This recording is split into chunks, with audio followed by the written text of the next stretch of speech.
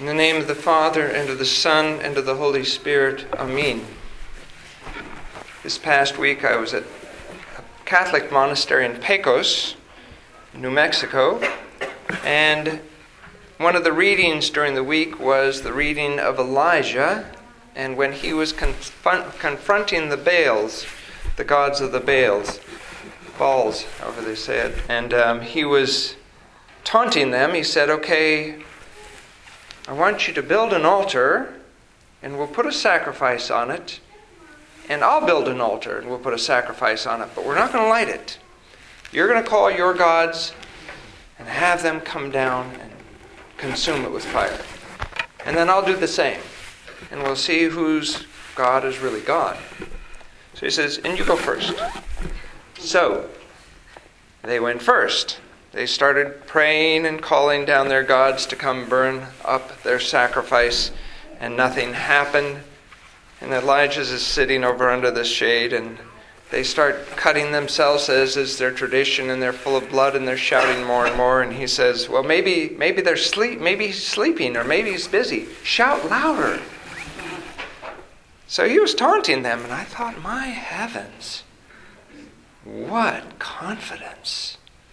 What faith. So after a while, he says, okay, my turn. He says, but before I do it, I want you to go fill these 40 liters with water and pour them over the sacrifice. And they did it, and he says, and do it again. They did it again. He says, one more time for good measure.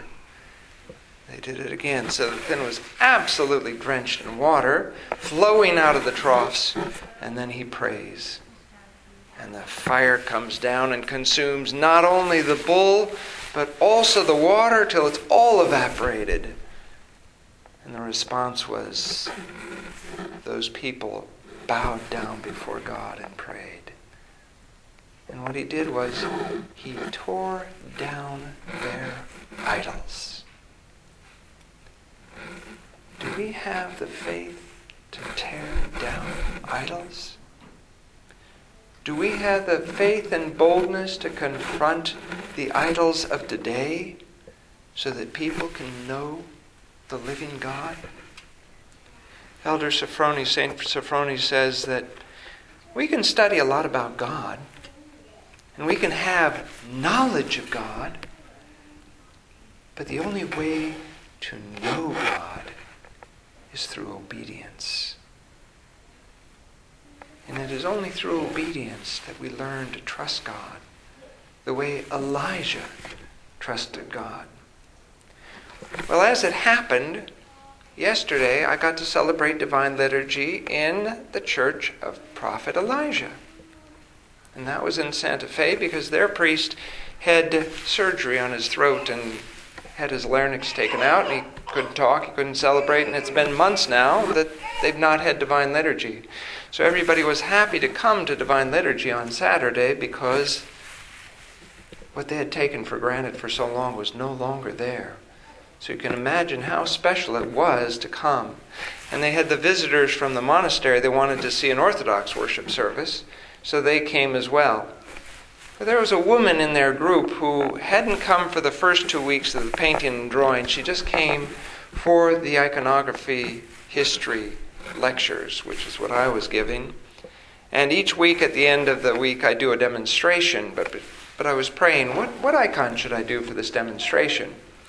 And I looked through a book and I found one of the Virgin Mary in the Annunciation, and it was a beautiful head. So I said, I'll do a study of this. And I work with the people and let them try a few things, and because they've had some experience now. And I do a Byzantine technique, and they'd learned a Russian technique. And so I chose that icon, and then I said a prayer that it would be, at the end, we draw a name and it goes to one of the participants. Well, they drew the name, Father Sam at lunch drew the name, and it came out Judith. Well, Judith hadn't been there all 2 weeks. She was new to the group, and she was stunned.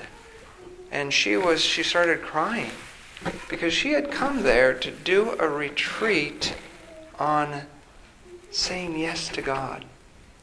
And she was studying the Annunciation, the Virgin Mary.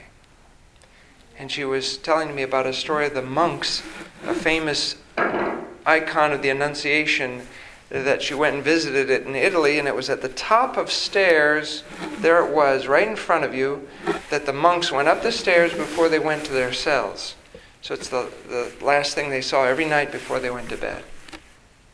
And it was saying yes to God, the way the Virgin Mary obeyed, so that they would be prepared in season and out whenever there was a moment, an annunciation, that God came to them, that they would be ready to say yes.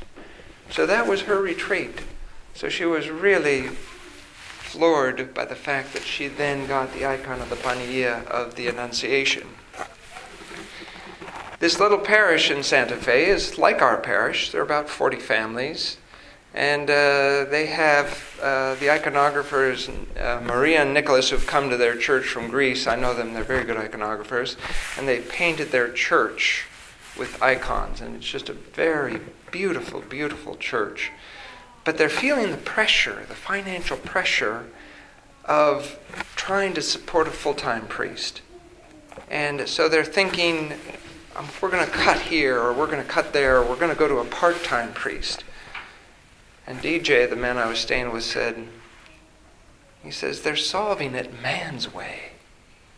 They're not solving it God's way. What do they want? They have to ask God. God, provide. Help us. There's plenty of people that will just work in the church. They're the same type of attitude of Martha and Mary. And Christ rebuked Martha. One thing is needful. Mary is sitting at my feet learning. Later, Christ tells us about these people that come to him after they've worked and done all these things. He says, "Depart from me. I never knew you."